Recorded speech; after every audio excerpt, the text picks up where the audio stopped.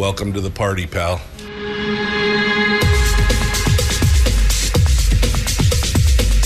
The Michael Dukes Show. The greed and the entitlement is astounding to me. What more could you want from a low-budget radio program? This is a dumpster fire. That was just BS. It is time to get a new perspective. We know just what you need, and we've got just the cure. Open wide and prepare for a steaming hot cup of freedom. I just don't fathom it. The Michael Dukes Show, streaming live across the world. Well, it's Thursday, and here we are broadcasting live across the state of Alaska on this, your favorite radio station and or FM translator. And, of course, live around the world at michaeldukeshow.com, on the internet, on our streaming service. And, of course, we've got links to the social media sites and the podcast and so much more. Welcome to the program, Thursday edition. And we are about ready to, I need to fix this right here. It's bugging me. Okay. We're ready to go and to talk about, all the things that are fit to print today. We have got our big guest coming up in hour 2 of the program today. The first hour is going to be me and you in discussion and some interesting stuff. And then in hour 2, we're going to be talking with former Senate candidate Kelly Tshibaka, who is coming on board to talk with us about her latest endeavor. She's working with a group called Preserving Democracy. And we're going to talk about basically her attempt to educate Alaskans on ranked choice voting, and which is, like it or not, it was a huge component of the stuff that went down in this last election, including the election of Mary Peltola to the U.S. Congress. And we're going to get a chance to talk to Kelly about that and, what it looks like and what's going on. It should be an interesting conversation in hour 2 of the broadcast today. Meanwhile, at hour 1, I got a few headlines, some of the things that are going on down in the legislature. And yes, we're going to continue our discussion from yesterday about the not arrest, detainment of Mary Fulp, the principal of the year from the Colony High School in Palmer. And, there's some interesting things that have continued to come out. Finally, the ADN finally got involved and has got a story up. Plus, we're going to go over some commentary from Art Chance about this out of Must Read. And I'm going to give you some more of my thoughts on this. Now, let me just say, it is definitely an interesting situation, and one that we ought to find chilling here in the state of Alaska, that something went on here, and I'm not exactly sure what's going to happen, but, let me just say that at the end of the day, I hope that Mary Fulp goes straight to the mats on this one and really, really lays it out in the courts, and somebody's going to pay. That's kind of where I'm at right now, based on all the information that I have, and that's in front of me today. So we're going to talk about that. We're going to talk about that as well. So anyway, hey, good morning. How are you? Somebody said in the chat room, happy TGI Firearm Friday Eve.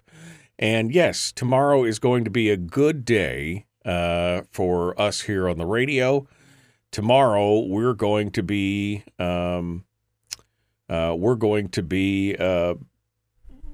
talking with Dr. John Lott, who is the president of the Crime Prevention Research Center, and he's going to be coming in to talk about Well, a bunch of stuff. His latest article and research coming out of the Crime Prevention Research. We're going to talk about his testimony in front of Congress, and it's going to be a fun discussion tomorrow for Firearms Friday, and of course we'll finish everything up with Willie Waffle. It's going to be interesting. So that's the show for today and for tomorrow. Look at that. I got all the housekeeping done. It's amazing. I want to say thank you to our sponsor, Satellite West, for sponsoring the program each and every day. They're sponsoring this hour of the program today, and we appreciate them being part of it. Of course, wherever you are in the state of Alaska, Satellite West can help you connect. Whether you're in Kinnick or you can connect in Kinnick, or you can connect in Ketchikan, or connect in Kenai, or connect in Kaktovik. It doesn't matter. You can stay connected with Satellite West. Phones, internet, text messaging, emails, you got it all. It's all over there. Thank you to Satellite West. SatelliteWest.com, by the way, is where you find them. Okay. I'm a little confused by some of the reporting on this. I think today was brought to you by the letter K. Yes, it was. Thank you. I got to say that this story has got some confusing components to it. And the story about Mary Fulp. It's definitely got some different aspects of it.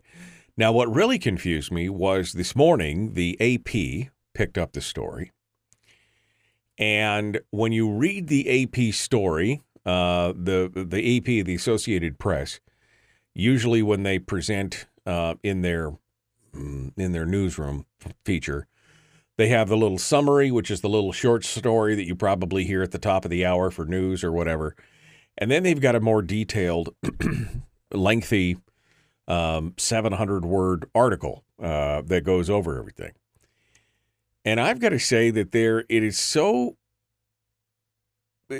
as you go through this, it's not clear on a couple points. I'm trying to decide if I want to talk about Mary Fulp first, because there are other stories that I want to get into. But I guess we're already into it, so let's just continue ahead here. It's not clear in the varying news stories and the variety of things. It's not even clear from the troopers' own statement that came out if they actually saw a copy. One report cites that the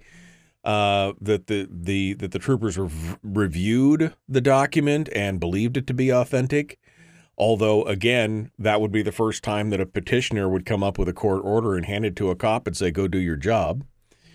And in another one, it basically said we don't know. Now, here's the interesting part about this whole thing.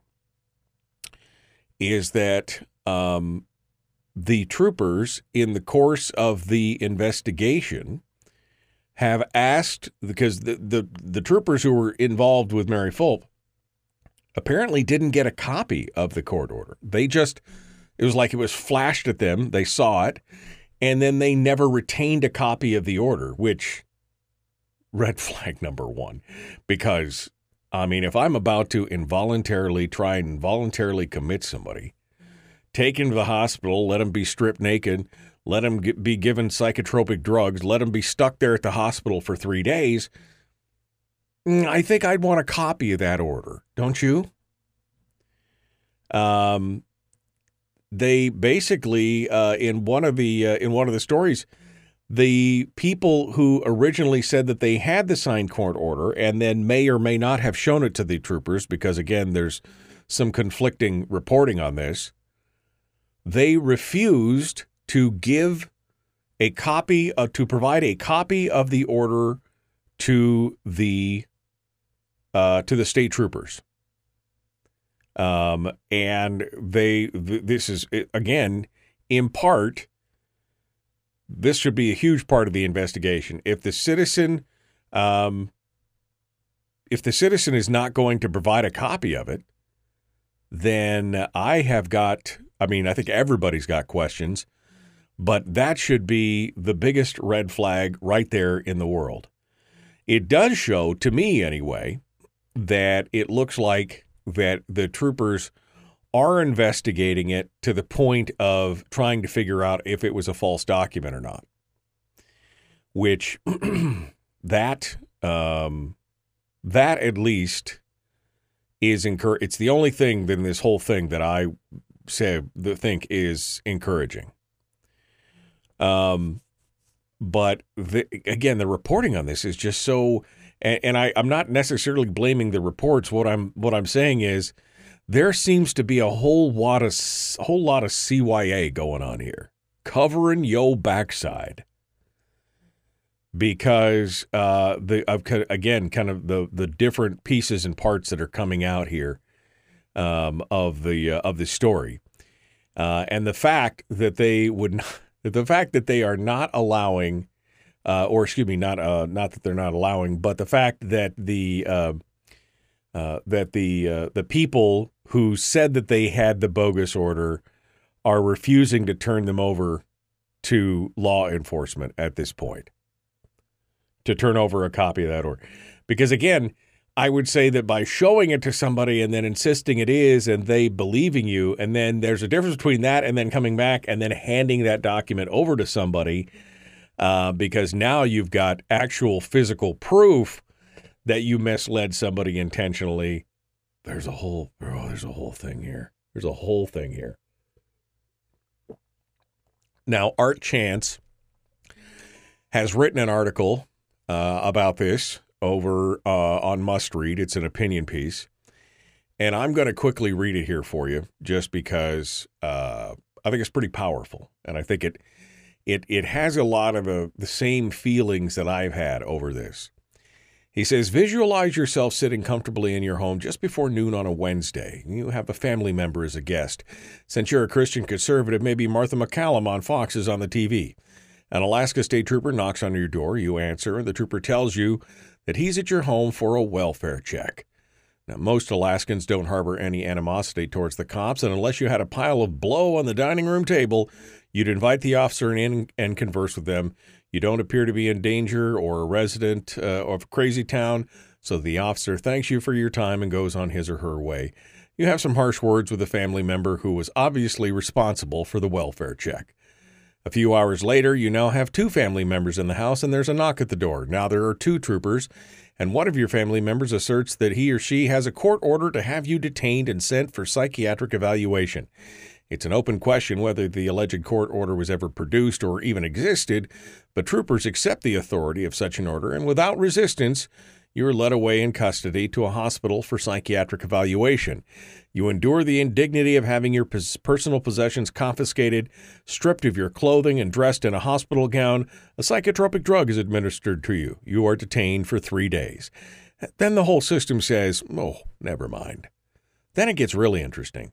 The troopers try to verify the alleged court order, and the court systems refuse, citing confidentiality, which is BS because telling another law enforcement agency something isn't public disclosure. Then the court system issues a statement to the media saying it never issued such an order. Courts couldn't tell the Department of Public Safety, but they could tell some reporter at KTUU. First, something went badly wrong. I spent all day on the phone with my grizzled old buddies from my days of dealing with the Department of Public Safety. None of us could think of a circumstance in which a civilian would have a court order that could result in someone being placed in custody. Those sorts of orders go from the hand of an officer of the court to a hand of the officer of the law. We don't even know for sure that the troopers actually ever saw the alleged court order. While I'm still wearing one of my old hats, I'd have a piece of these two troopers. I wouldn't fire them, but I'd set their retirement date back a while. This isn't something that a trooper would do every day, so they might not know the subtleties of it. Then there's something going on here that we don't know. The tell for me is that the court system went to the media rather than to the DPS to reveal that there was no warrant. That sort of thing can happen at fairly low levels in government. Some administrative something or other could have decided that she didn't like a school principal, coming out as an activist Christian. I'm thinking, however, that some of the family members share those sort of political views and use their connections in the court systems to mau their relative. He makes a lot of interesting points, especially from his perspective of being part of that whole system for so many years. But again, I think the biggest, and I was looking for the actual quote in here because of the fact that the department, here's it is. A citizen contacted the Public Safety Department Friday to report that the court order presented to troopers by for Fulp's commitment may not have been valid. The Public Safety Commissioner ordered a full review of the incident that day. The department requested copies of the documents from the court so that it determined if they were valid, but the requests were denied. Now, that was not what I wanted. I'm sorry, I got like 6 stories up on here, and I'm looking for the actual comment where they basically said they went back to the family member who said that they had the commitment order, and they were like, "Oh no, sorry, they declined. They declined to turn that back over to them." I'll find the actual verbiage on this, but the whole thing is still so chilling that somebody could have a grudge and misuse public resources like this, and especially utilize something like the police in this kind of instance. It is troubling, to say the least. All right, we got to go. We're going to be back. Got some more stories to cover, and I'm opening up the phone lines. If you'd like to come in and join us, we'll open up the phone lines, 907-433-3150. We'll be back with more. It is The Michael Duke Show. Common sense, liberty-based, free-thinking radio.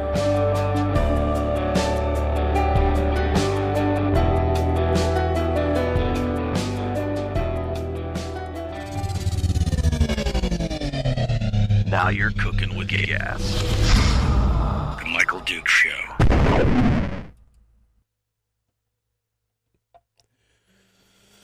Okay. Trying to find this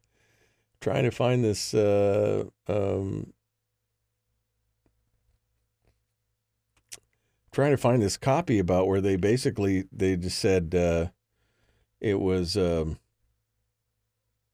part of the investigation. They were asking, troopers asked the person who have claimed to have had a signed commitment order, but they declined to provide copies. They declined to provide copies. That this is the person who claimed to have had a signed commitment order, and they're like, no, I don't. Sorry, don't have that anymore. I know I told you that, and I know you arrested her or detained her on that fact, but we don't have it. All right, I'm looking back here through where this voluntary commitment order was. There we go. The order appeared. All right. So this is the order appeared to be signed by a judge and appeared to be valid. This is according to McDaniel. He's a spokescritter for the troopers. The order appeared to be signed by a judge and appeared to be valid. The troopers did not take the order or a copy of it. The caller, the family member, has since declined to provide the order to officials of the Department of Public Safety who are trying to obtain it for their current investigation. He declined to say if the documents were forged or if the troopers were investigating criminal activity on behalf of the caller. Yeah, baby. Yeah. All right. It's called lawfare, says Kevin. Yep. This is just another extension of that kind of lawfare. All right, let me go back over here to the chat room. Good morning. Good morning. AT&T banned Newsmax. What? Yeah, weird. Begich elected Mary Peltola, says Jerry. What? Okay, Jerry. Whatever. Good morning. Swatting, says Brian. Yes, swatting. Swatting. That's exactly what this was. It's the latest issue of The Watchman says that I read the Watchman story yesterday, but I haven't read it. I haven't read it today. Did they update it? Acting on the court order to discover the alleged court order may have fact been an actual court order. Commissioner defending me. I'm scanning the article briefly here.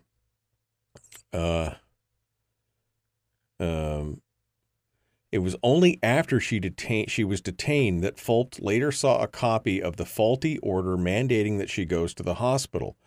According to Fulp, Alaska Superior Court Judge William Morse signed the order.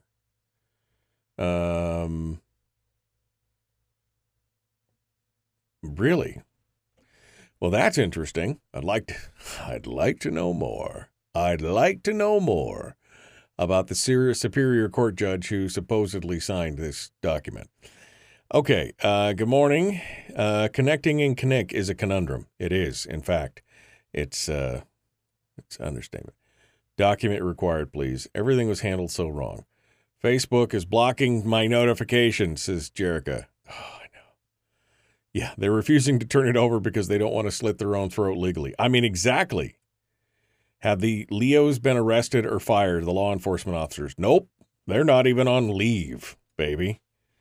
Yeah. All right.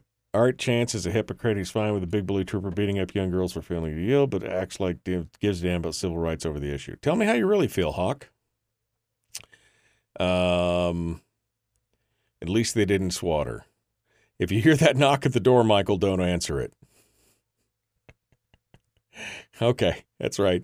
Somebody starts knocking on the door right now, or if I hear the doorbell, I'm not going down there. I just want you to know that. Okay?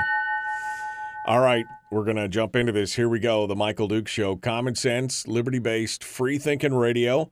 Like it, share, like it, share, like it, follow. Let's do all the YouTube-y things and the Facebook things. Here we go.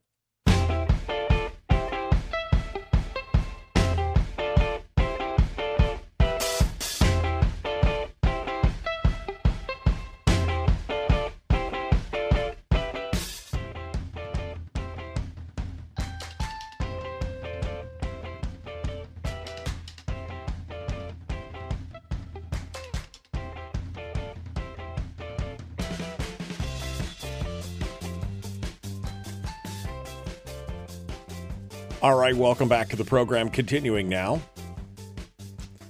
Lots of comments in the chat room this morning about this story, just like we were yesterday.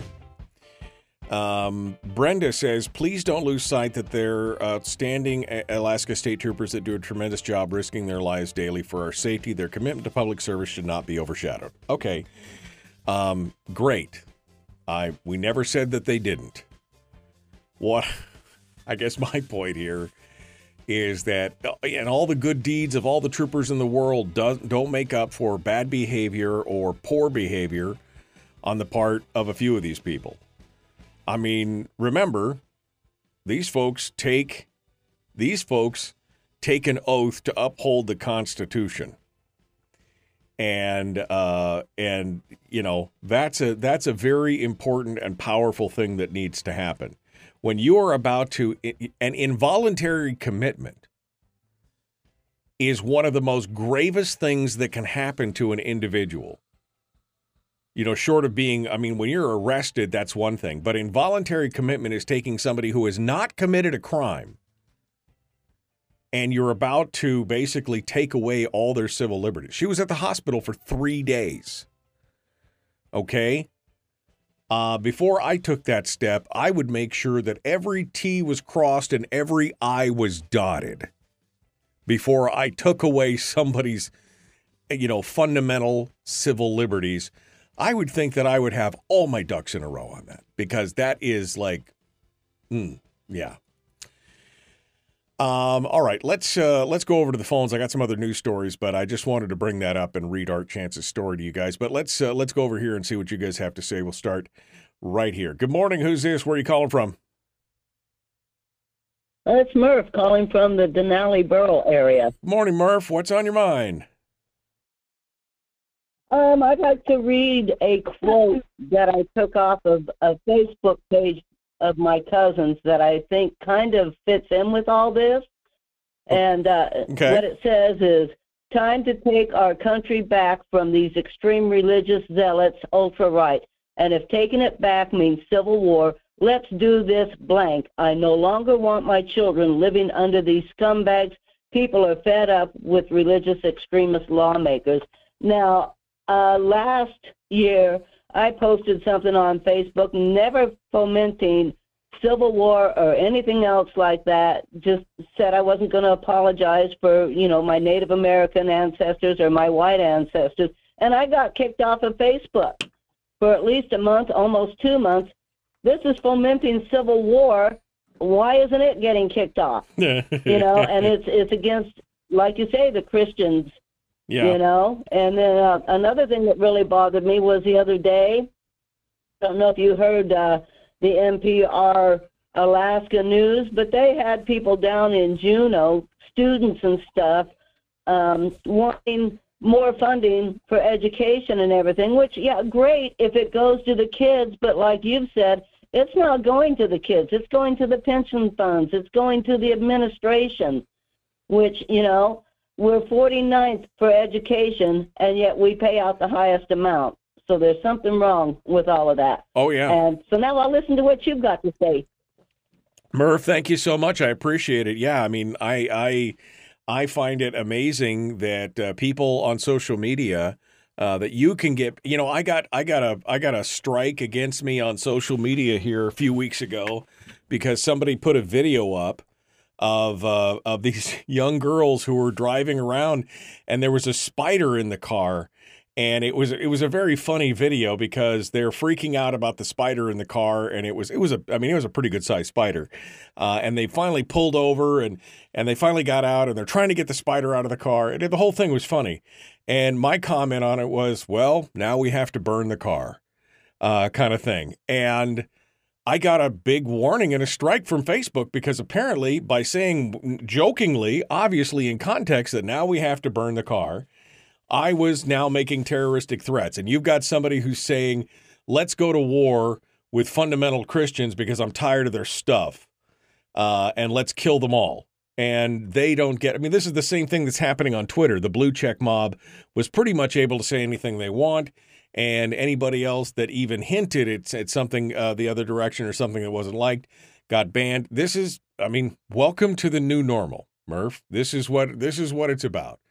And it's unfortunate, and it's a chilling of both ideas and the ability to have free speech and commentary. Now, it's a private platform, so they can do what they want.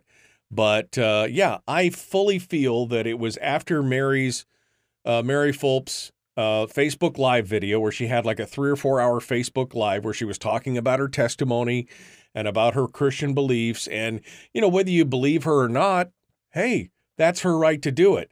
I fully believe that it was after that somebody in her family used some connections or some chicanery to be able to pull all this together.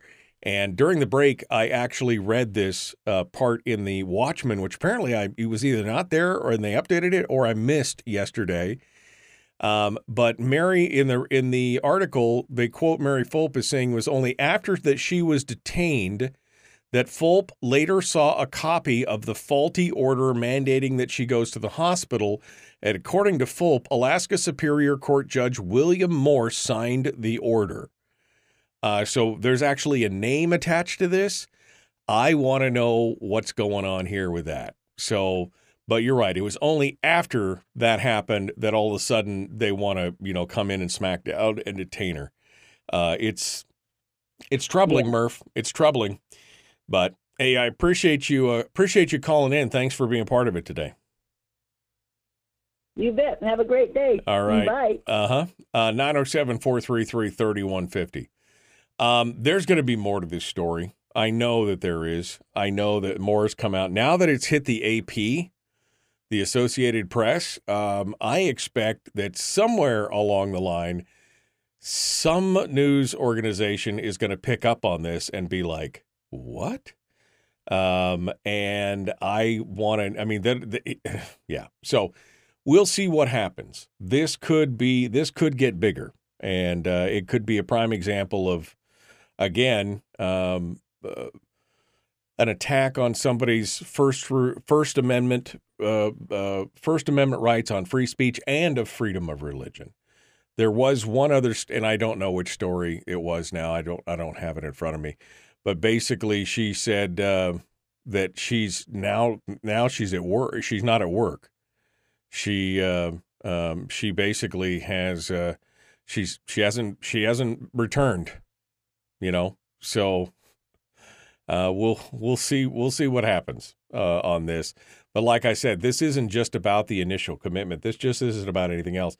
This is about ruining her reputation. This is about destroying her livelihood. This is about getting her out of that position where she might affect children with positivity and change. So we'll come back to that. We'll come back to that here as we go through. 907-433-3150 if you want to be part of it today. All right. Two other stories. One is a brand new lawsuit. Brand new lawsuit that says Alaska statutes allowing the public funding to go to private schools is unconstitutional. And it is very, very interesting because this is just what we were talking about with Sarah Montalbano on Monday. The fact that they actually quote in the news article the statute where basically it says that no public funds may go to a religious or private education institution, that those practices are now being challenged in court by none other than Scott Kendall. This guy is everywhere. This guy is involved in you want to talk about, wow. Scotty Kendall, or I guess as his friends call him, Scooter Kendall. Scott Kendall is representing the NEA, he knows which side of his bread is buttered, and others in a lawsuit that basically says that the Department of Education and Early Development didn't have a proper answer, and they've taken it to the Superior Court for the state of Alaska, saying that monies should not be used, and monies being used to reimburse parents for thousands of dollars in private educational institution services are unconstitutional. This is going to have a huge impact on correspondent schools. IDEA, Raven, CyberLinks, all of those schools. It's going to be a big deal. Now, initially, part of the problem of it is that it's being advocated by some that you could take your entire allotment as a charter school and use it as tuition at private schools. And that's not how it was intended. And I know that's what Trent Taylor's wife, Jody Taylor, said when she came on the program, that's what she was advocating. I think that crosses the line based on what the Constitution says. I think utilizing, specific classes like we've done over the years for IDEA, where we've had a music course or put the kid, had a math class or a private thing like that, is something else. But this is gonna get interesting right here. But again, Scott Kendall, that guy apparently works everywhere. He is at every corner. He is chipping away at every quarter of your freedom to choose and more bigger, badder government than ever before. It's insane. It is insane what Scott Kendall is into here. But that's the big story. It's going to be it's going to court. The complaint was filed Tuesday in Superior Court against Acting Commissioner for the DEED, Heidi Teschner, and the four plaintiffs are parents or teachers from Anchorage, Craig, and Fairbanks. And so we'll see where this goes, but this is going to be a real poo parade when this lawsuit hits the final side. I got one line on hold, and I've got one more segment, but I am up against the break, so everybody hold on. Nobody go anywhere. We'll be right back. Don't get out of here. We'll be returning. The Michael Duke Show. Common sense, liberty-based, free-thinking radio. Your phone calls and more when we return.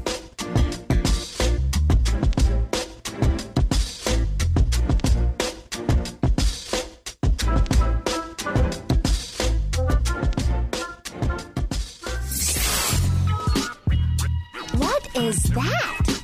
Common sense. Regularly heard on American radio. Michael Duke Show.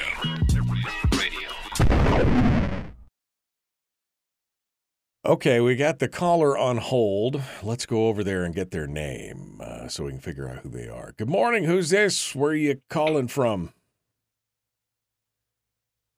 This is Brian, getting caffeinated in the hook. Oh, getting caffeinated. Well, good. Well, pucker up, Buttercup. Get that. We're on pot number 2. Get that black gold in the veins, and we'll be right back to you, Brian. Hold the line. I'll be right back to you, my friend. Brian in the hook, drinking from his 6 o'clock club mug, I hope. All right. Okay.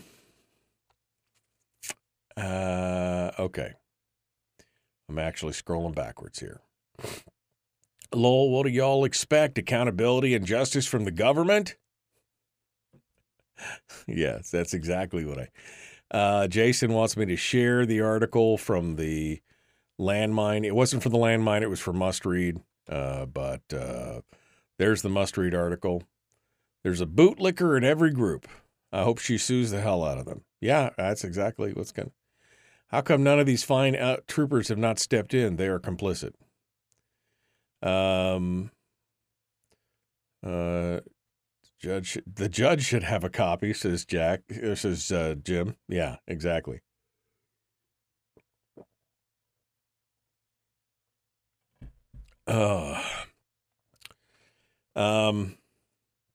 Read the law. They can take you in. AST don't need a piece of paper to commit you for 72 hours. There's just someone turning you in because they feel like it.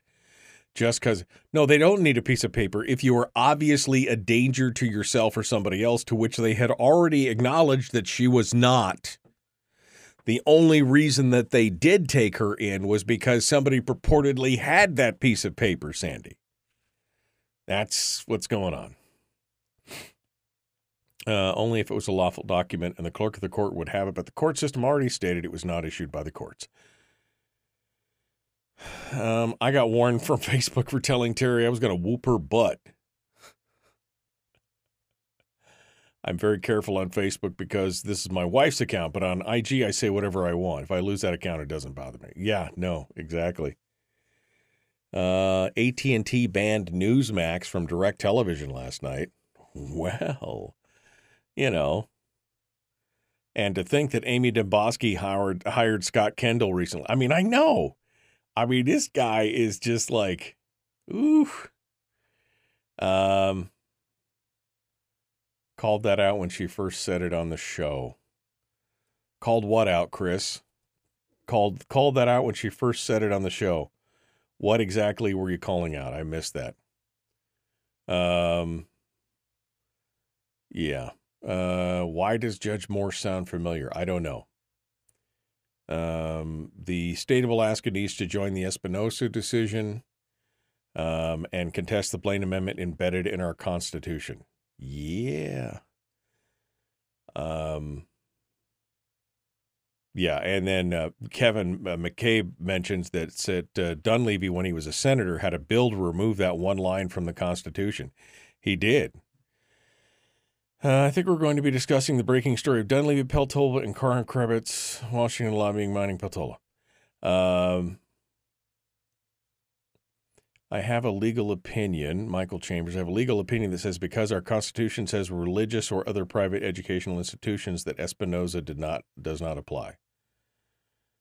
United States Supreme Court has ruled state education funding can be used for private education. Morse is familiar because he gave us the first ruling against the PFD. Oh, there's a friendly judge for you.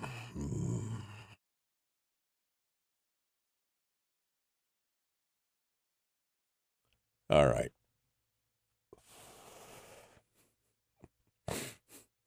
That's a name that you hope to never hear again. Thanks, Rob, for that piece of bright and shiny news. Judge Morse is familiar because he gave us the first ruling against the PFD.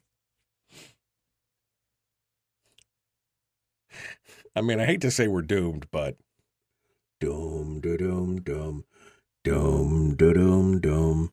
No, wait. I hate to say we're doomed, but You are doomed.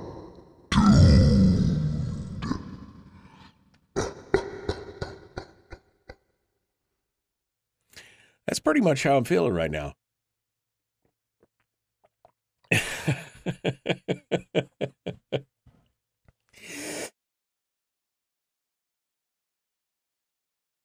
Man.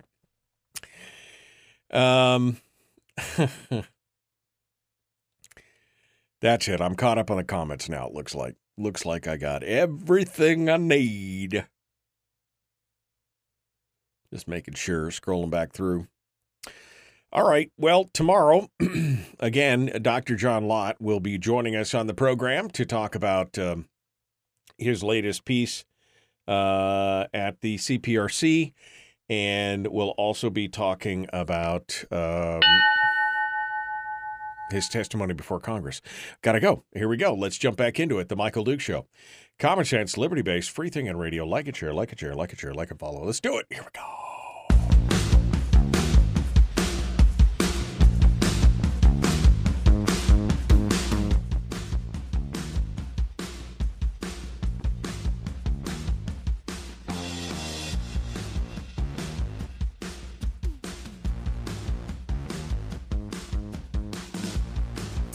All right, we're continuing. I got some more stories here, but we had some folks who called in right before the break, and they were kind enough to stick with us. That would be Brian. He's over in The Hook. That's in Wasilla Fishhook area. And he's joining us this morning to give us his thoughts on this whole hot mess of a day. I don't know exactly what he's going to comment on, but it's going to be intelligent because he's drinking out of a 6 o'clock club mug. That automatically makes you more intelligent, right, Brian? Right, Brian? Right, Brian? Yes, sir. Yes, sir, it does. Yeah. Yeah, whatever you say. Hey, just so you know, I'm getting a little bit of feedback. Oh, okay. So what's going on, Brian? What's on your mind today? Well, here's my theory on this whole kerfuffle with the troopers and taking the lady into custody. Okay. I suspect what happened is that they did have a stack of papers that they showed the troopers. The troopers appeared to accept them at face value. And from the time they took her into custody, they took her to the hospital. At that point, they went out and found the judge to sign them. They may have had a verbal commitment from him to sign him, but they actually chased him down and got him signed and showed up at the hospital with the orders. So, but now that's kind of my theory of where this whole thing went. But now the judicial department, though, is now the Department of Law is now saying, or the court system is saying, they have no such orders. So, but that calls into question the timing of this whole thing, because when the troopers called up to find out, they said no. But then what I'm suspecting happened, as soon as they found out they didn't have orders, they chased this judge down and got him to sign him, and then they delivered him to the hospital. Except for that the court system then later on went out and issued a press release to KTUU to saying that they have no such orders coming from the court system. That was during, and that she said... Well, that was more... I'm sorry? I agree with you, depending on which timeline you're buying. So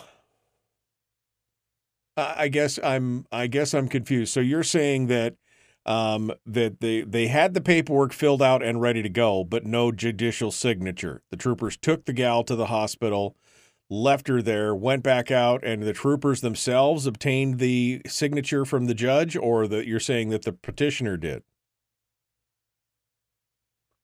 That's a good question. I am guessing the petitioner. Yeah. But then again, because see, basically what you're saying is here which we already knew. But what you're saying here is somebody was lying. They either didn't have a fully executed commitment order, or that was filled out and signed and again executed, or they did and somebody didn't follow up. But basically, somebody's lying here, and it's the time, the troopers are being scapegoated, or what's going on here. Was it the judge? Was somebody exercising a little influence or authority in the court system? Because now the court system's like, whoa, we don't comment on these kind of matters, but we will tell you we don't have any orders related to this. I mean, we don't comment, but we're going to comment. You can draw your own conclusion about the lying, but yeah, I would agree that there is some subterfuge going on here. And to me, the timeline matters. So. No, I mean, I would agree the timeline is important. I'm just trying to figure out, and now, and here's the other thing. Now they're saying, and here was the quote that I couldn't find earlier, and I apologize, but the quote basically says that, and I lost it, here it is. The order appeared to be signed by a judge and appeared to be valid, according to McDaniel. The troopers did not take a copy of the order or copy it themselves. The petitioner has since declined to provide the order to officials with the Department of Public Safety who are trying to obtain it for their current investigation. They declined to provide what? And he declined to say, the spokesperson declined to say if the documents were forged or if the troopers were investigating criminal activity on behalf of the petitioner. I mean, that to me right there, that says it all. They declined to provide the order after the fact to help with the investigation.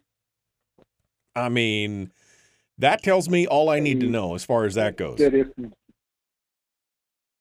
If they're arguing at some point Judge Moore signed these, either fake or real, right? Because they're throwing the name out as that's the person who signed the order.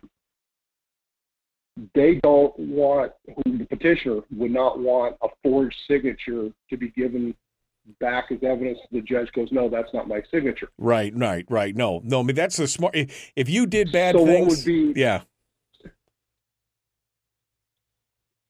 If I were the judge, I would issue an order to compel them to produce this document. I would too. Yeah. Just to protect myself. Just to clear my name. Yeah. So. But you're right. I mean, that's what I said earlier is they definitely don't want a piece of physical. I mean, it's a he said, she said if they said, well, we showed it to them and they thought it was real and everything was fine, but they didn't bother to take a copy of it. And now they're like, well, we'd like a copy of it. And you're like, what are you talking about?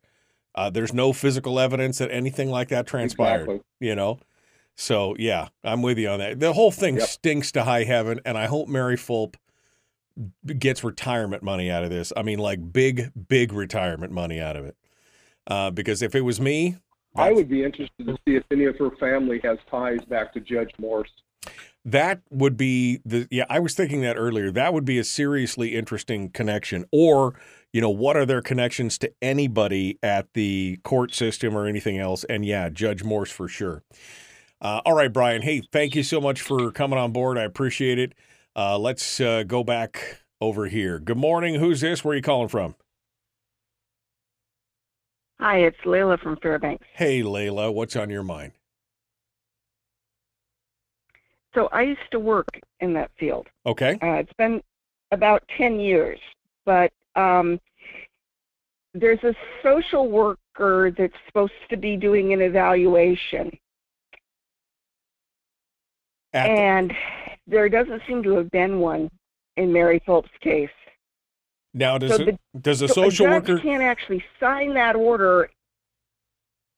I'm sorry, is the social worker before... that social worker has done the evaluation. Right. Does a social worker... This all happens before they take her into custody and take her to the hospital. You're saying that there's a preliminary that happens, and that's actually what the way that it works is that the petition goes to the judge.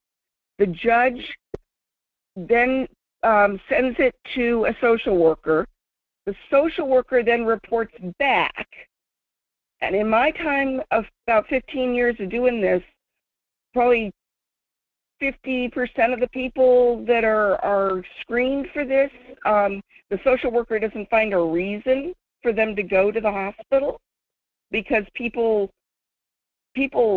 do this kind of stuff. They're stupid. They think, oh, my neighbor is weird. I don't like my neighbor being weird, so I'm going to get the government involved and I'm going to fix them.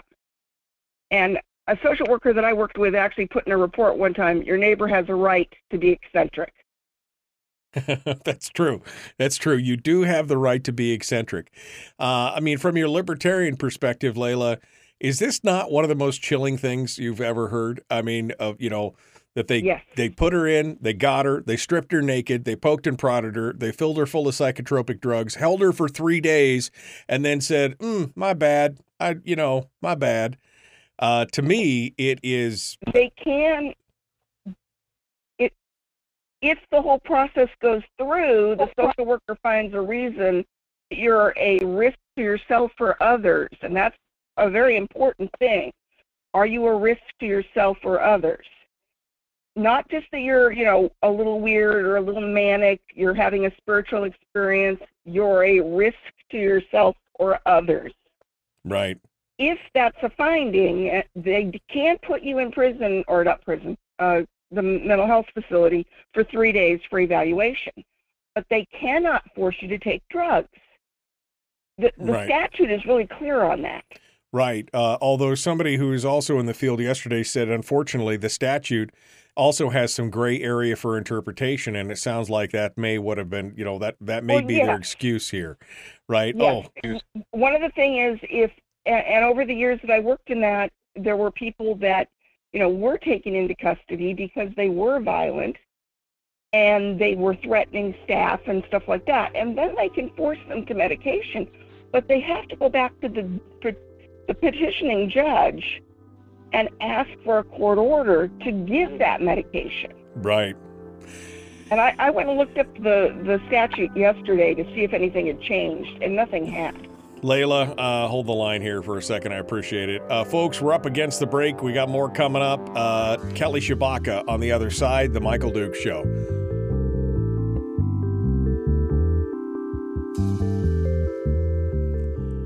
That's what I was wondering, Layla. I mean, how can you forcibly give somebody drugs? I mean, I'm assuming if you have to restrain them, that there has to be additional work before you could start giving them drugs without their consent. Yes, there does. And that's the thing that really concerns me, is that the hospital would have known that they had to go back to the petitioning judge if they wanted to give drugs. I mean, unless she was being, really violent, but she doesn't seem like that kind of a person. Well, all the reporting was that she was calm as milk all the way through when they got her there and everything else, and the whole thing, that she was as calm could be. I find it hard to believe that then she would actually blow up and be violent and threaten and everything, and they let her go. So obviously something was, they found nothing in the end. Right. And then, of course, if they found something, she would have been had that involuntary commitment made longer. Yeah, exactly. Because that's the standard way that they do that. Now it is possible, because I do know a lot of social workers who are atheists who think that anybody who is a religious person is obviously crazy. And so it is possible that this family found somebody to work with to do whatever it was that they did. I don't know. But at this point, if that was the case, probably very illegal, whatever they did. If that's the case, though, Layla, why wouldn't they then produce the document when asked to by the troopers the second time? I mean, if that's the case, probably because they didn't get a judge to sign it. Yeah. Well, and of course, the Watchman is reporting directly from Mary. And I got to wonder why the troopers did not demand. I mean, for one thing, that petition doesn't go through the petitioner. Yeah. Once the petitioner puts it in, it goes to the court, it goes to the social worker, it goes back to the court, and then it is sent to the hospital saying you can, when the troopers bring them in, you can take them to you can take them in.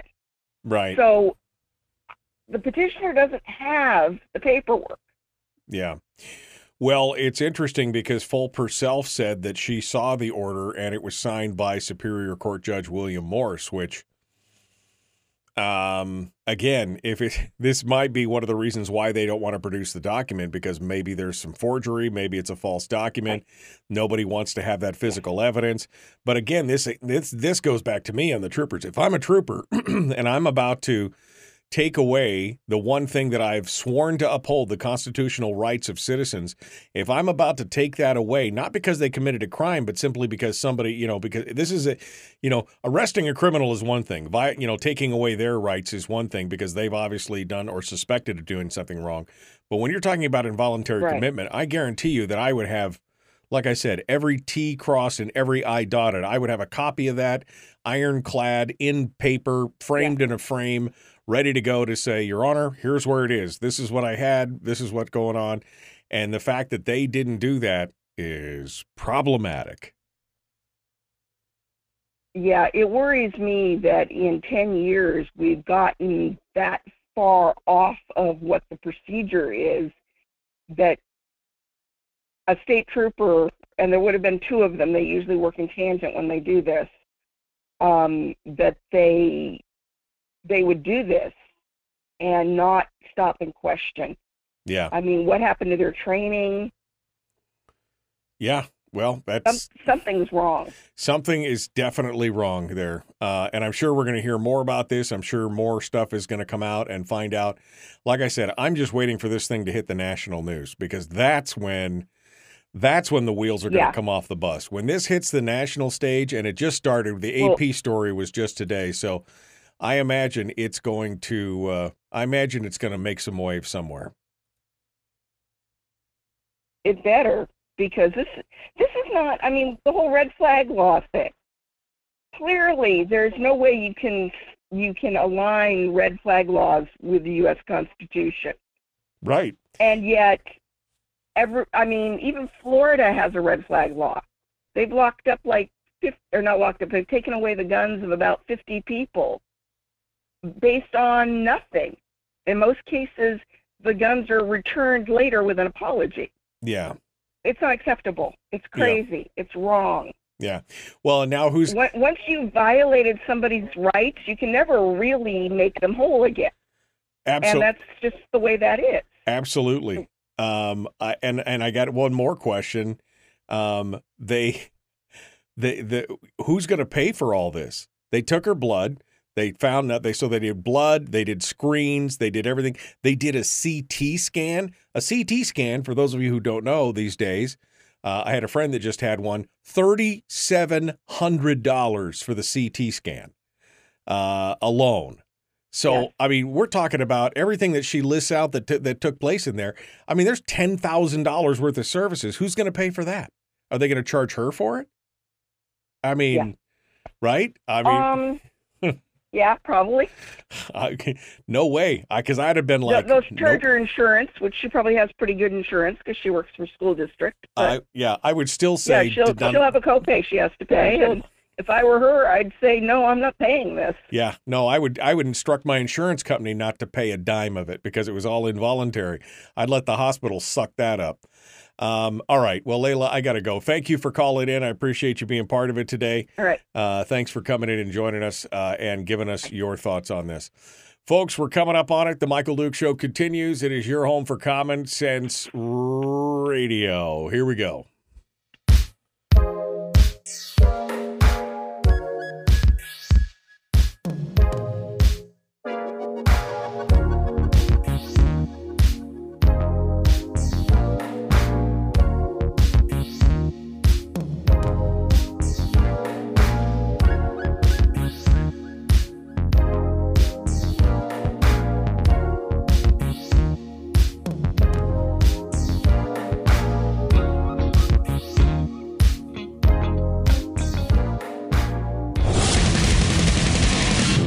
Buddy, put that thing back in its holster. We haven't gone anywhere.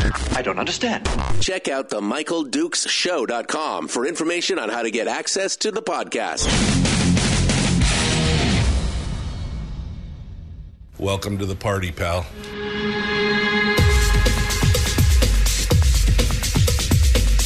The Michael Dukes Show. The greed and the entitlement is astounding to me. What more could you want from a low-budget radio program? This is a dumpster fire. That was just BS. It is time to get a new perspective. We know just what you need, and we've got just the cure. Open wide and prepare for a steaming hot cup of freedom. I just don't fathom it. The Michael Dukes Show, streaming live across the world. Streaming live around the world on the internet at michaeldukeshow.com and across the state of Alaska on this, your favorite radio station and or FM translator. It is the Michael Dukes Show. Hey, how are you? Are you ready to go? I'm sorry, Kelly Shabaka and I are serving democracy.com. All right. All right. So Kelly Shabaka is going to be joining us in just a hot second here as we get ready to come in and be part of it. We're going to be talking about ranked choice voting and everything else. Just an interesting conversation here in the last segment, for sure, on everything. And we're going to be following this case very closely because, as I said before, it is supremely chilling that somebody could be not arrested, but detained, forced into a car, taken to a hospital, stripped naked, given psychotropic drugs against your will, held for 3 days, and then when it's all said and done, somebody goes, oh, my bad, sorry. The paper that they said that it was all fake. I'm sorry, we didn't know. I mean, and not to mention, like I said, the fact that this principal's life is now in absolute shambles. Maybe not her personal, she doesn't, but I mean, her career is damaged, the public perception. I mean, it's horrific. It's horrific. I hope she makes retirement money out of this whole deal. That's all I'm saying right now. All right. But that was so last hour. This hour, we're changing gears and we're moving over to a whole new situation. Kelly Shabaka is our guest this morning. She comes on board to talk with us about ranked choice voting and an organization that she is working with and a part of called Preserving Democracy. Kelly Shabaka, our guest this morning, as we kick things off. Hey, good morning, Kelly. How you doing? I'm great, Michael. It's so wonderful to be with you again. How are you? You know what? It's just another beautiful day in paradise, and at least people aren't knocking at my door telling me that I need a mental health evaluation. So I guess that's a positive. So terrifying. Well, the doorbell rang a few minutes ago, but I refused to answer it, so it's all fine. All right, Kelly. Well, we've missed you, and you've been pretty quiet since the election, but now you're coming out swinging, and so. I wanted to give you a chance to tell folks, what you're doing, what's happening, what you're fighting over. You are excited and interested in educating people about ranked choice voting. And, of course, we've got this whole idea of preserving democracy. So I guess let's get to it. Give us what you've been doing. What's going on? So I got into the Senate race to be a voice for all those people who felt like they didn't have a voice. And throughout the nearly 600 days I was on the campaign trail, there was a consistent theme that Alaskans felt forgotten, ignored, voiceless, powerless. Some even used the word exploited. And it was heartbreaking then to see at the end of the election that we had the lowest voter turnout in the history of statehood. And so all of that voice expression I'd heard over 2 years actually was manifested in the behaviors of the election. That despair was just displayed in full effect when people physically didn't express their voice in the turnout of the election. This is what I concluded when I was being silent and I was developing this entire organization and concept the last couple of months. We have a emerging threat to the democracy in ranked choice voting. When we had our first ranked choice voting election, we had record low voter turnout in Alaska. because the confusion and the complication of the system, it leads to voter suppression. People don't express their voice and vote because they don't understand it and they don't have hope that it's going to work. And voter suppression undermines the very fundamentals of democracy, that our system is supposed to be of the people, by the people, for the people. Ranked choice voting is already used in 28 states, and 14 other states are currently considering implementing it or expanding it. US Congress has already twice picked up the bill to force 50 states to mandate it for all federal and state House and Senate, federal House and Senate races. And I believe they're going to take that bill up again this session. And so if we don't act now, we are about to see the entire US election system change. So that's what we started Preserve Democracy for, to preserve those fundamentals of our democracy that are critical for election integrity. Election systems should be easy to access and they should be easy to understand. And we want to make sure that we have voters turning out so that the elected leaders reflect the people who selected them, a system of the people, by the people, for the people. So I'd love to invite everyone listening and watching to join our nonpartisan and nonprofit movement. We are at preservedemocracy.com. It's preservedemocracy.com. We need your help and we need your financial support because that's what this is going to be powered by. Thank you, Michael. We talked a lot about this in the run-up to ranked choice voting, that, it was very problematic because it had already been shown that it disenfranchised an inordinate amount of, especially the elderly, minorities, people who had, hard time reading, lower education folks, people in a lot of the urban areas, that they were disenfranchised at a much higher rate through ranked choice voting. And of course, we saw that. I mean, look, the rate of rejected ballots and everything else in a lot of the rural areas was upwards of almost 20% in the first rounds of ranked choice voting here. And so not only are you suppressing the vote because people don't understand it, they're confused by it, or they're agitated by it, whatever it is. On top of that, those that even did participate had a very high level of ballot rejection and everything else. So it's disenfranchising a huge amount of voters in the long run. Yes, you're absolutely right. And we're not the only state who has seen that. There's a fascinating article from a Democrat leader in New York about, is ranked choice voting voter suppression? And that article link is on our website, preservedemocracy.com, where she writes about the exact same thing that you just said, that this is disproportionately affecting certain demographics. And she's arguing against ranked choice voting for those reasons. She talks about minorities in her area and people who don't have as high of an education level, people who don't understand systems. And if we have to explain a system and educate people on systems, we spent millions of dollars educating people on how ranked choice voting works. It shouldn't take millions of dollars to explain voting systems. We use basic plurality voting systems in elementary school body races.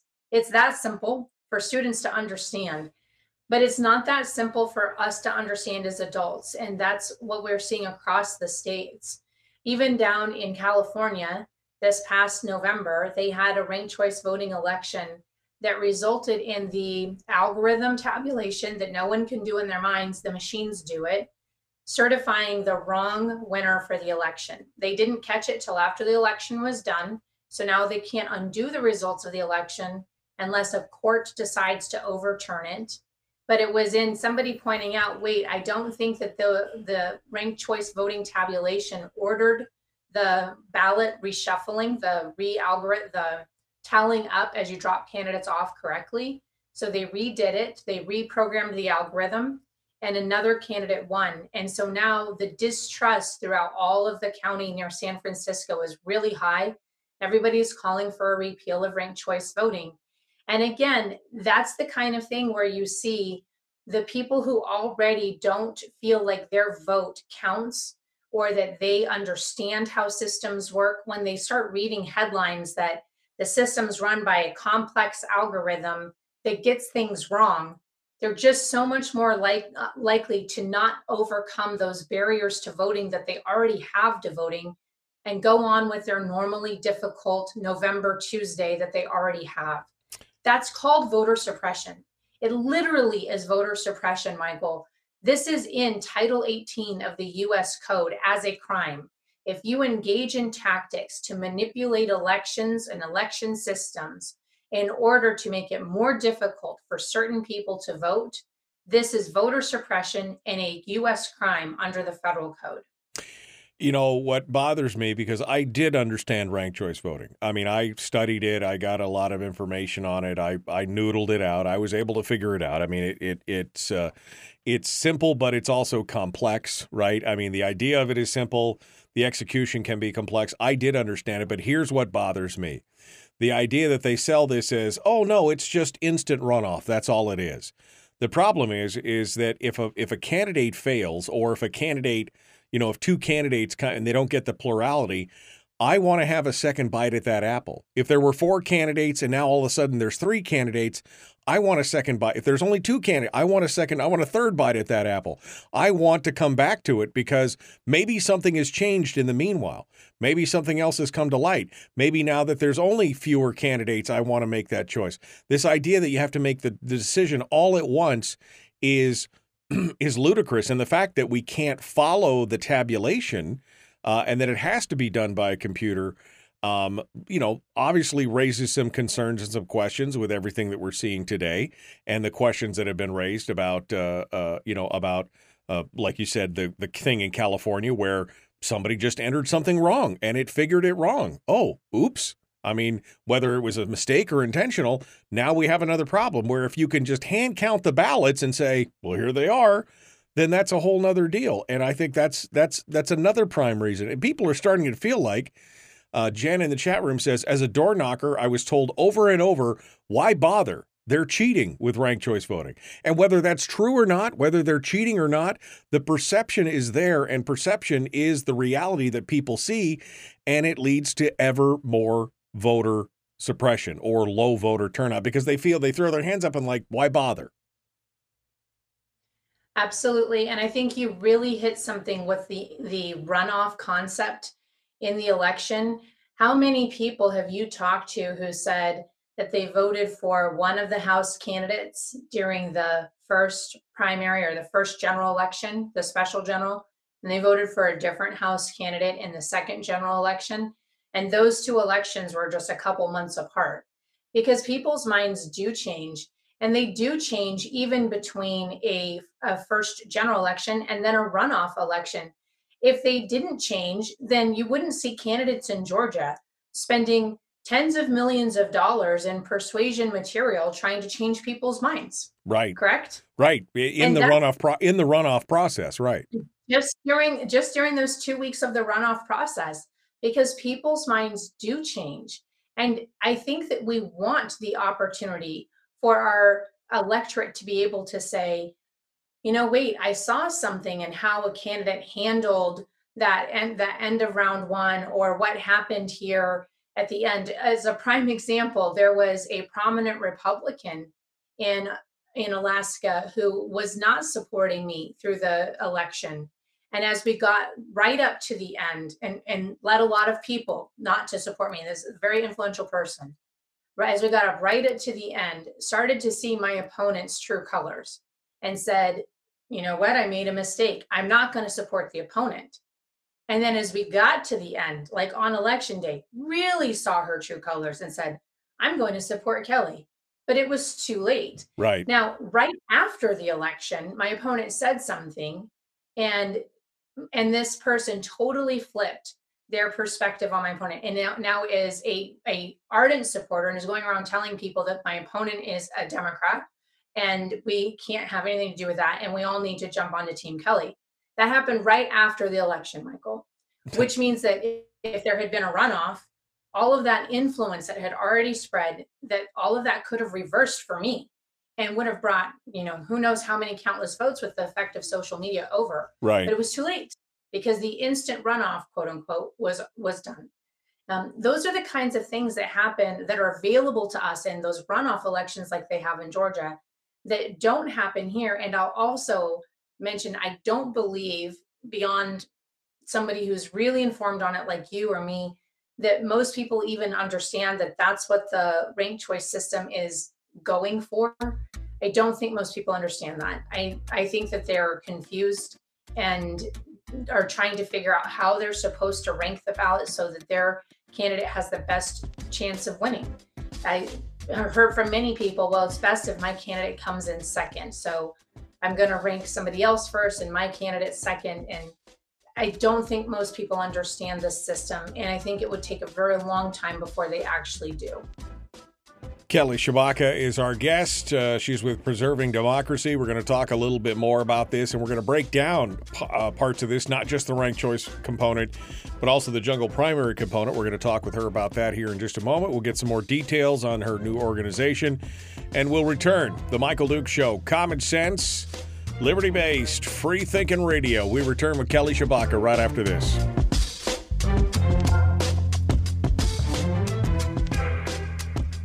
We're broadcasting live through a series of tubes. Allowing all of these entities to provide streaming stuff going on the internet. Well, it's kind of hard to explain. Sorry.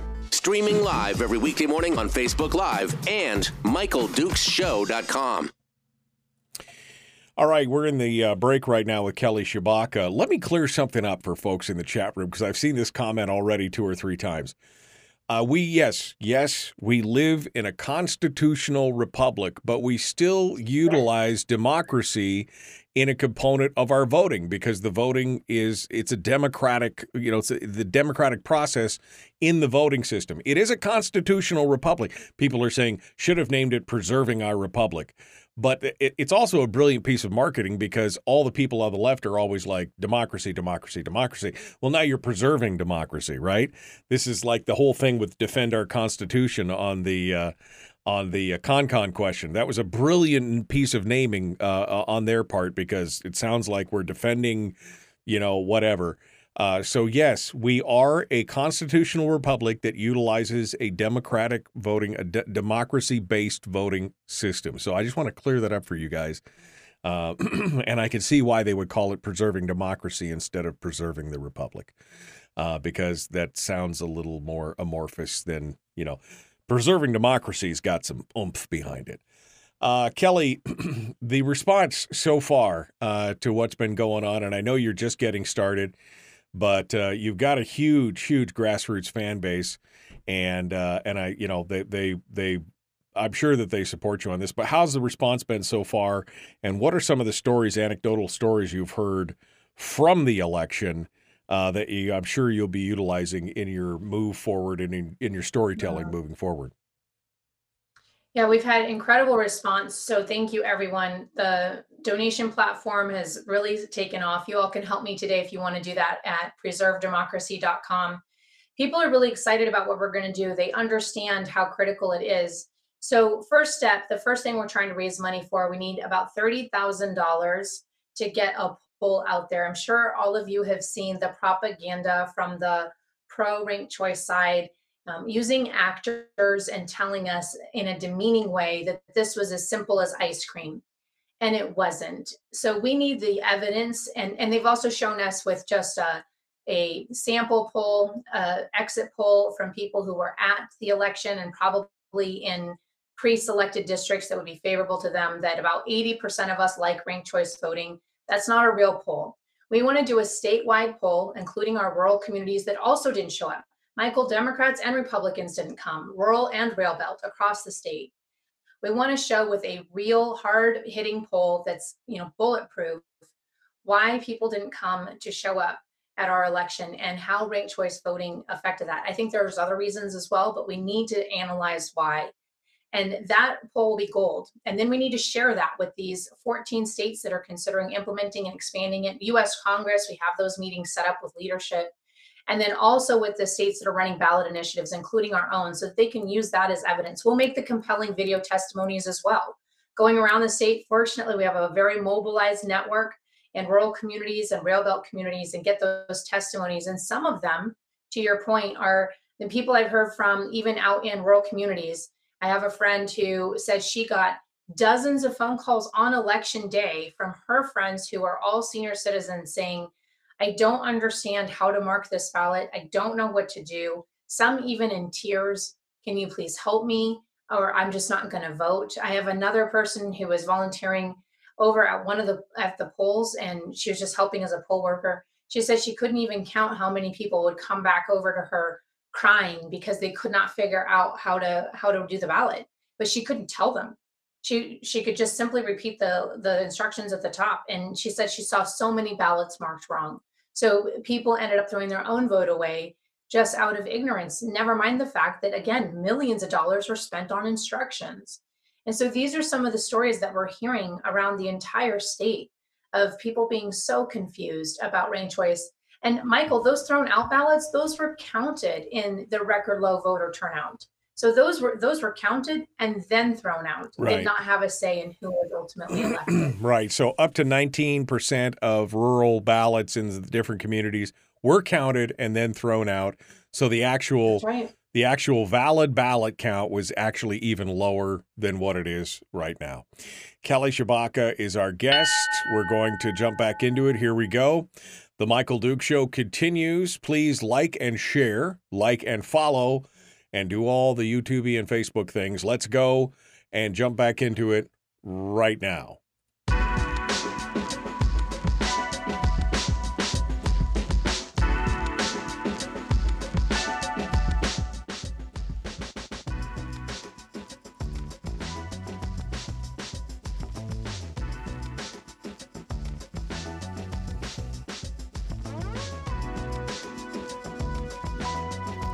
Okay, we're continuing now with Kelly Tshibaka, former U.S. Senate candidate, and now with Preserving Democracy, an organization that is dedicated to, well, I guess, education about the pitfalls of ranked choice voting and many other things. Before we get into what I talked about here a second ago, which is kind of the breakdown of jungle primaries and everything else, I want to make a comment, Kelly, and I'll get your idea. This whole thing about ranked choice voting was, well, the whole thing is based on a lie. Right? I mean, they put together this ballot initiative with 27 pages of instruction. If you open the voter booklet and you go back and look at it, it is like, here's everything that it changes.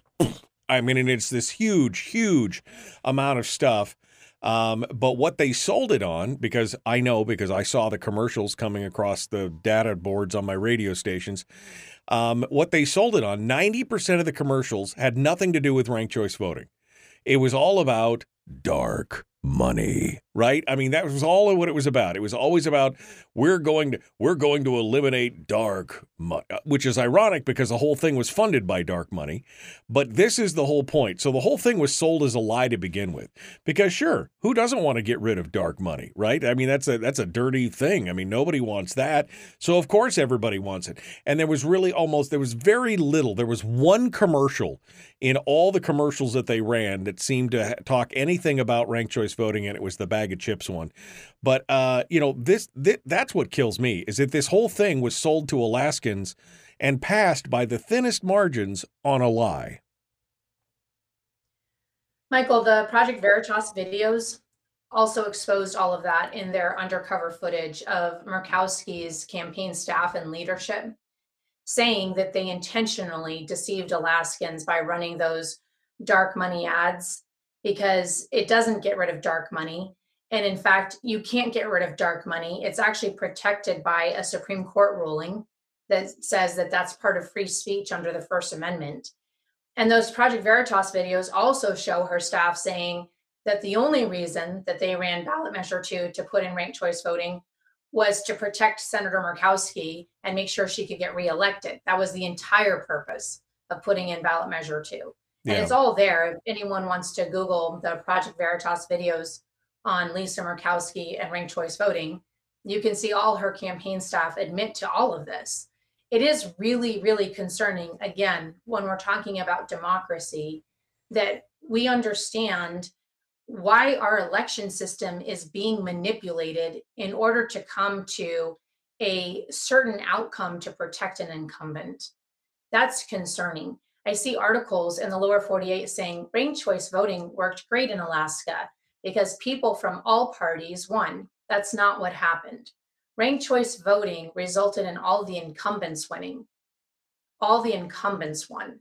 And ranked choice voting protects incumbents because when you have a field of 71 candidates running for statewide office, and the burden is now on every voter to research their campaign platforms, their backgrounds, do all the fact checking on them, screen and vet them. How many Alaskans were actually fully informed and educated on every single candidate to make an informed issue just for the 3 statewide races? I'm not even talking about Juneau races, or ballot initiatives or judges. And now we have, and we're one of the smaller state elections, right? If you think about ranked choice voting in a large state, it becomes even harder. And that's what it's designed to do, is create a chaos of confusion where the person who can bring the most dark money to the table wins, because the candidate whose ads you get bombarded most with is the one the person will vote for. Because I have so much going on in my day. I'm sure you do too. I show up at the polls and who have I heard the most about? The incumbent. Yeah. And so the chance that a grassroots candidate or a third party candidate will actually make it is slim. That's another point, Michael. Back in the 2020 election, we had 6 third party candidates. So independents or libertarians, Constitution Party, Green Party, 6 on the ballot for statewide or for federal races. This year we had 1 make it through that process, that jungle primary ranked choice voting process, to be able to run for one of our federal races.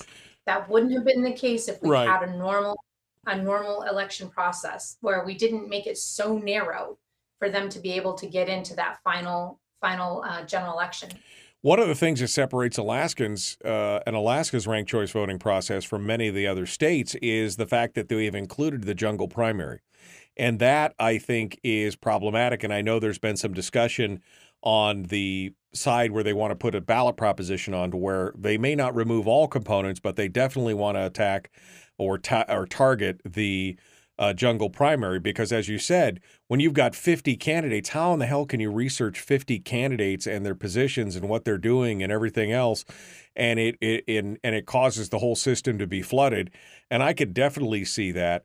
What are your thoughts on separating, the jungle primary component from the ranked choice? What are your thoughts on that?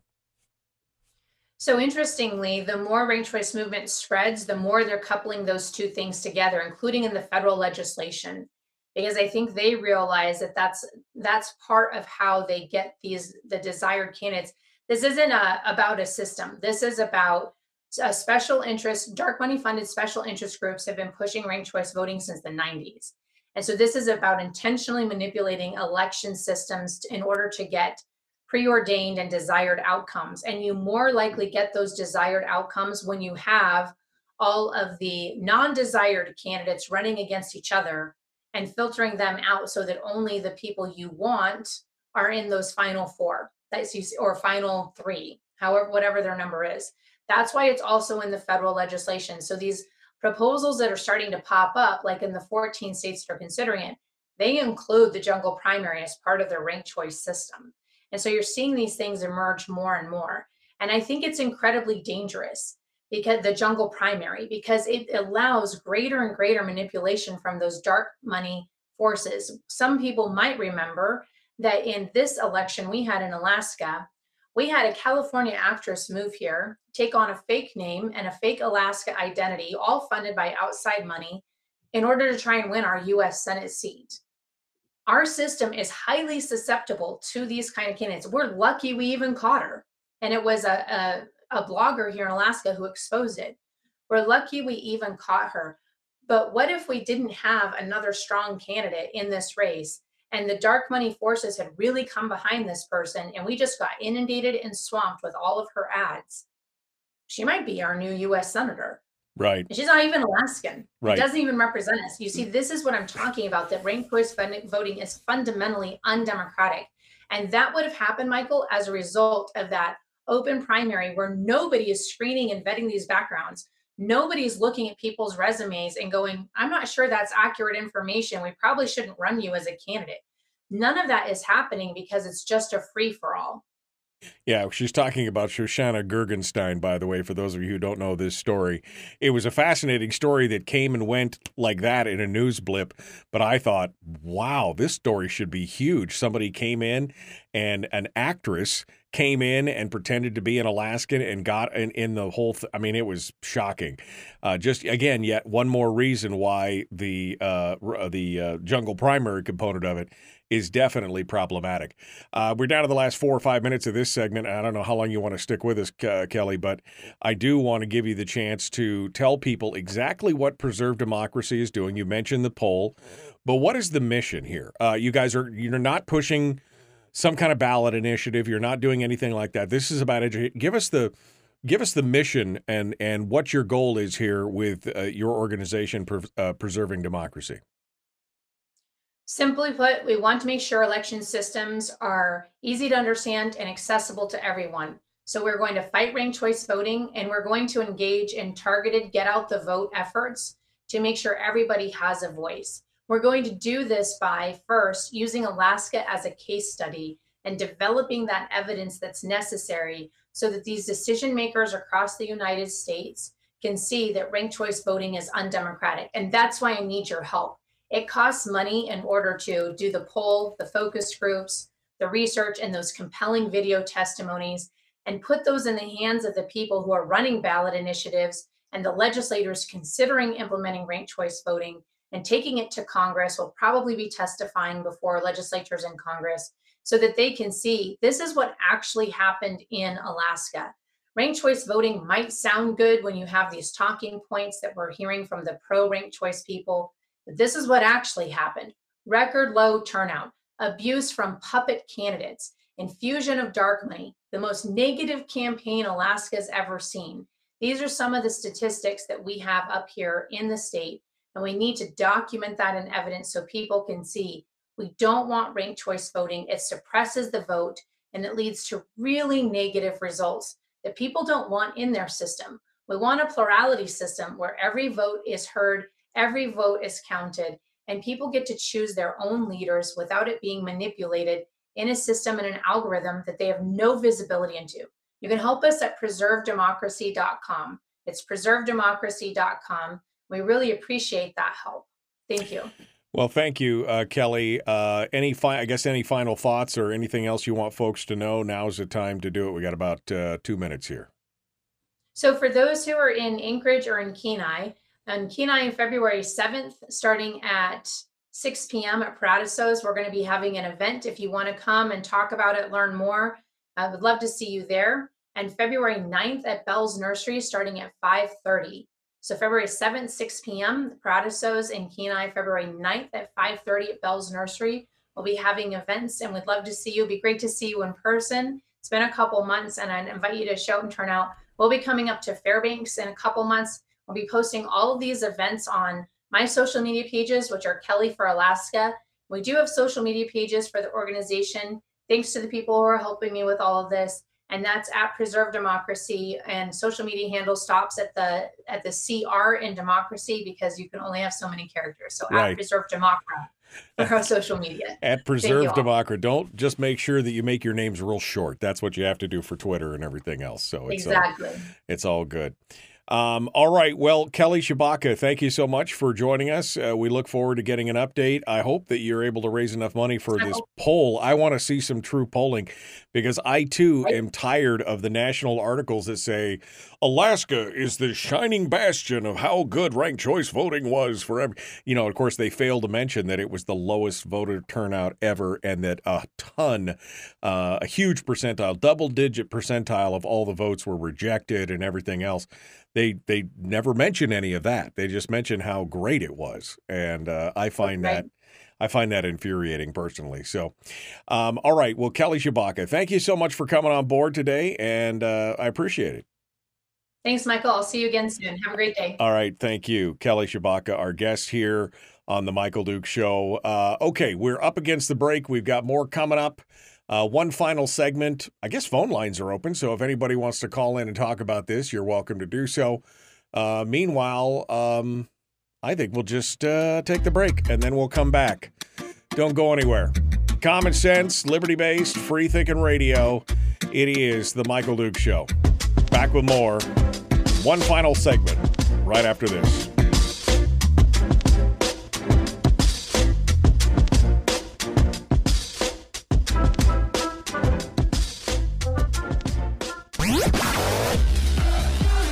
Our light, our guide, and our trusted friend. Michael Duke Show.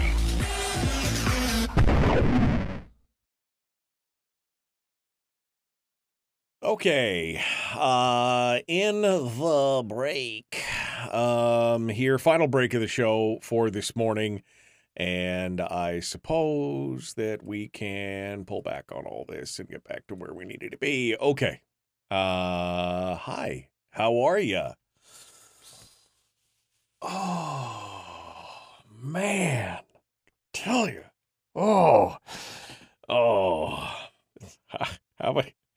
how many times did you have to hear the terms, that you loved on that, right? I mean, how many times did you have to hear the ad that said, dark money is doing it to you, right? I mean, how many times did you have to hear that before you're like, oh yeah, I got to vote for that? Because nobody wants dark money to affect Alaskan politics, but anyway, what are you gonna do? What are you gonna do? Okay. For all the candidates we didn't want, it worked great. Yeah, I mean, one of the few beneficiaries of this whole deal, I think, was Senator Mike Shower, which is ironic since he, again, is against it and probably would have been happy to lose that race if it was in that right there. I missed something here. I'm scrolling through. Okay. All right. Go back to the comments. I saw somebody drop me a comment this morning here that I missed in the messages. Let me go over here and see what this is about. Somebody dropped me yeah. So, oh, wow. So, yeah, interesting. We were talking about the House Ways and Means Committee with Brad Keithley this last week, and Kevin McCabe mentioned that there weren't 3 members, there were now 5 members, and that includes Ben Carpenter, Jamie Allard, Tom McKay, Kevin McCabe, and Cliff Groh. So only one member of the minority in that body. Interesting. Okay. Who wants to vote when they think that the government is corrupt, said Chris. I mean, that's kind of what we're fighting against right now, right? I mean, there's a tremendous amount of frustration by people who are just like throwing their hands in the air like, well, screw it. I'm done. I'm out. Peace out. I'm done. And that's a danger. I think that's a real danger. And a threat to what we've got going on when people just refuse to participate. When is Shower coming back to the show? I'm hoping to have Mike Shower back on the show next week. Fingers crossed, next week. So we'll hope to have that here shortly. Ranked choice voting has got to go. Oh my, does Must Read have a comment about the Shoshana Gergenstein? They interviewed her. There was a short little piece on that, but yeah, I mean, when you hear the details of that whole thing, it's shocking. And I was so amazed that the story was like there and gone. Like it was up for one day and then it kind of just went away. That this had taken place, that somebody had tried to bamboozle all of Alaskans. Now, it was a real lightweight campaign, and I don't know if it was a joke, if it was a test. I just don't know. But, yeah, the whole thing on the Shoshana Gergenstein thing was very interesting. Oh, I was going to sneeze. You know how that is, right? Why are the same ones who funded, paid for, provided legal aid and attorneys are the ones who just testified about how great ranked choice voting was in the Senate 2 days ago? Talk about wolves protecting the hen. Of course, it's going to be like working as intended. As I twirl my mustache. Working as intended. Any wagers on how big the state settlement will be for the 2022 Principal of the Year? 800,000 to 1.5 million. Oh, I think it's going to be bigger than that. Don't you? I mean, I think it's going to be between the state and if she decides to sue the medical facility for drugging her without a court order and everything else, I'm thinking 3 million. We'll see. Maybe it's less, but I would be going for full court press on that. I guarantee you, full court press on that. 100% for sure. That people should be allowed to get a vote on, people should be allowed to vote on ranked choice voting again to get it removed, especially after Lisa Murkowski's staffers influenced it. Lisa Murkowski's staffers created it. It's just like Scott Kendall was working for Lisa. It's not like it's a shock. I mean,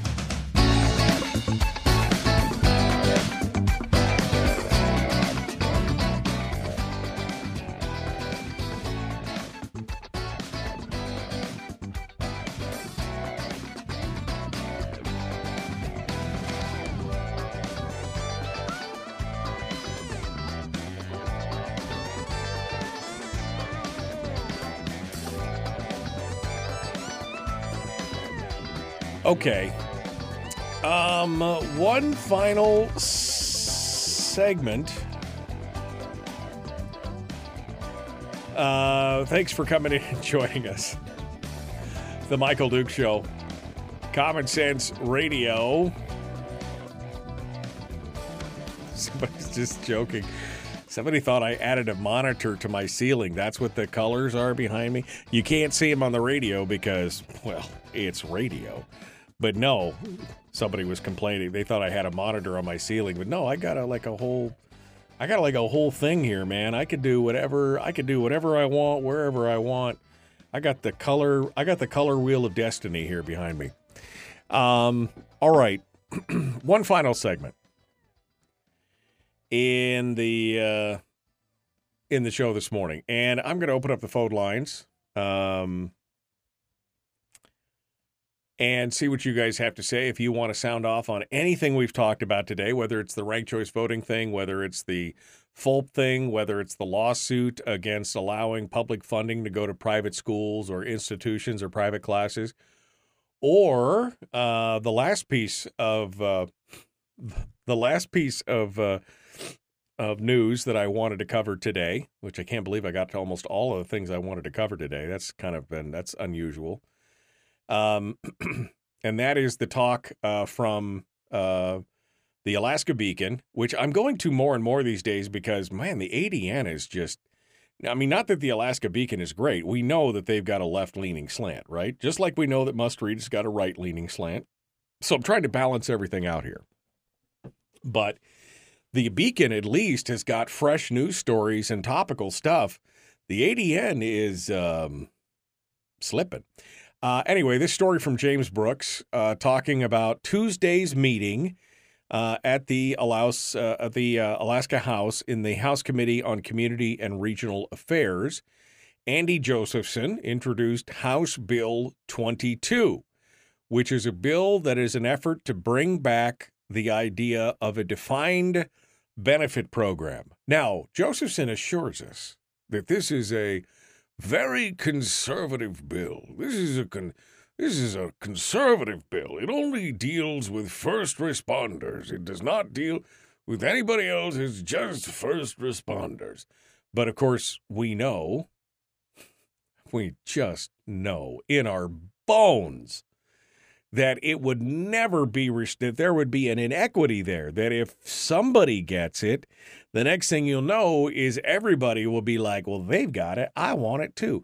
You know that the next negotiation time for the next contract negotiation, the first thing will be, well, they got defined benefits and we will refuse to do anything else without defined benefits.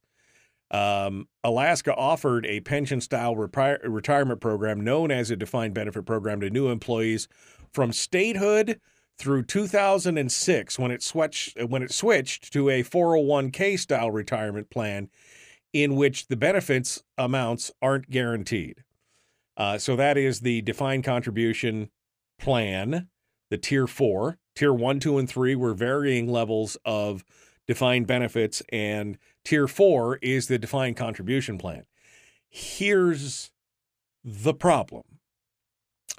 With the defined benefit program, they say you are going to get X. You're going to have health care, that covers all of X or Y. You're going to have all these things. All your benefits will be X. It never talks about the costs of those benefits. It just says we are promising you these benefits. And of course, what happened is, especially with the healthcare benefits, we saw in the 80s and the 90s, the cost of healthcare exploded in this country. And by promising to give them a benefit with no dollar amount, well, the cost and the unfunded liability for that plan just went off the charts. We, at one point, owed to our unfunded liability of defined benefits for all the people who were in the program, $13 billion, almost $13 billion, $12.8 billion in unfunded liability to the defined benefits program. And finally, somebody in the legislature said, whoa, wait a second. This is just it's going to continue to get worse. It was not stopping. It was not slowing down. It was growing over and over and over again. And that's when they made the jump in 2006 to the defined contribution plan, which means the state still pays into your retirement. You can pay, the state pays, you still get a big chunk of it, but it's just like all of our retirements. It's just like everybody else's retirements, right? You put it in.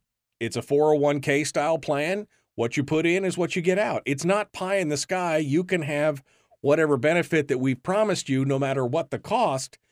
It is huge. So Josephson is going on, and of course, this has been a big push. You've seen it the last couple of years, and especially in this last campaign season, many candidates mentioned that they wanted to go back to defined benefits.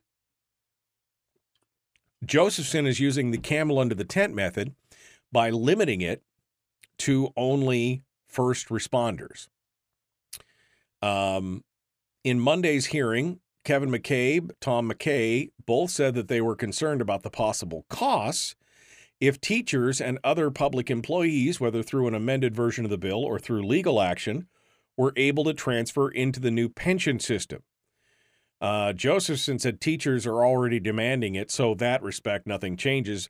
But he says he hopes they all get pensions, but he's not calling for them. He hopes they all get pensions, but he's not calling for them. He says there's only 2,358 first responders. That's another reason why this is a conservative bill. He says we're talking about first responders. Our heroes. We're talking about the 7.5% of all public employees.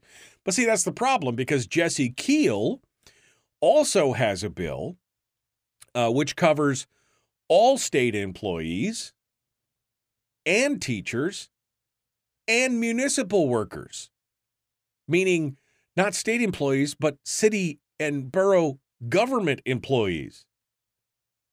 And we're talking about tens of thousands of people to be on this defined benefits program, which we've whittled that $12 billion plus, liability down. We're at like $7 billion. So we haven't even hit the halfway mark. And now they want to add more people back to it. But don't worry. Jesse Keel says it'll be revenue neutral. I'm sure. Sure, that's what the answer is. Insanity, man. Are you nuts? So the bill has been referred to, I think, 3 or 4 different committees. So it's been referred to 4 different committees, which essentially means that bill probably is not going anywhere. Usually if you get 3 or more, it's nearly impossible to get them through the whole process to all the way to the end. But it's going to, if they do put in something like this, it's not only going to cost you, your PFD, it will also mean that at some point they will crack open the corpus of the fund, because if anybody ever calls them on the carpet on it, because we have a clause in our state constitution that says any agreement with any kind of contract agreement with a public employees union is essentially a constitutional contract, meaning it's almost like a constitutional amendment.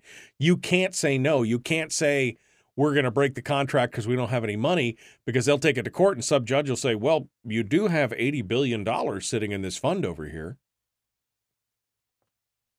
So it's not just taking the permanent fund. It would be cracking open the golden goose and stealing the guts of the permanent fund to fund those however many thousands of, it was a 26,000 state employees plus the teachers and then the municipal employees. We're talking about 30,000 people that are currently working, not to mention the other ones who are already retired with their $7 billion liability.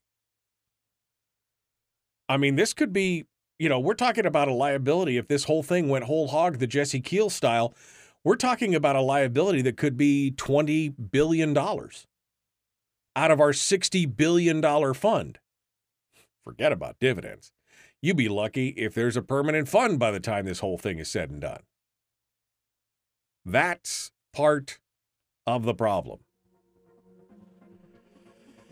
Oh, anyway. That's for today, folks. Tomorrow's going to be Firearms Friday, and I'm excited about that. John Lott will be our guest, Dr. John Lott, and Willie Waffle. And we'll be ready to talk about all that stuff. I can't wait. Thanks for coming in and joining us. Don't forget to check us out on Facebook at facebook.com/Michael Duke Show, or YouTube, youtube.com/Michael Duke Show, or Twitch. Or don't forget to pick up the podcast, which you can find on Spotify or iTunes or Google, whatever. It's all coming up. Tomorrow, Firearms Friday. Time to hit the road. We will see you tomorrow. Have a great day.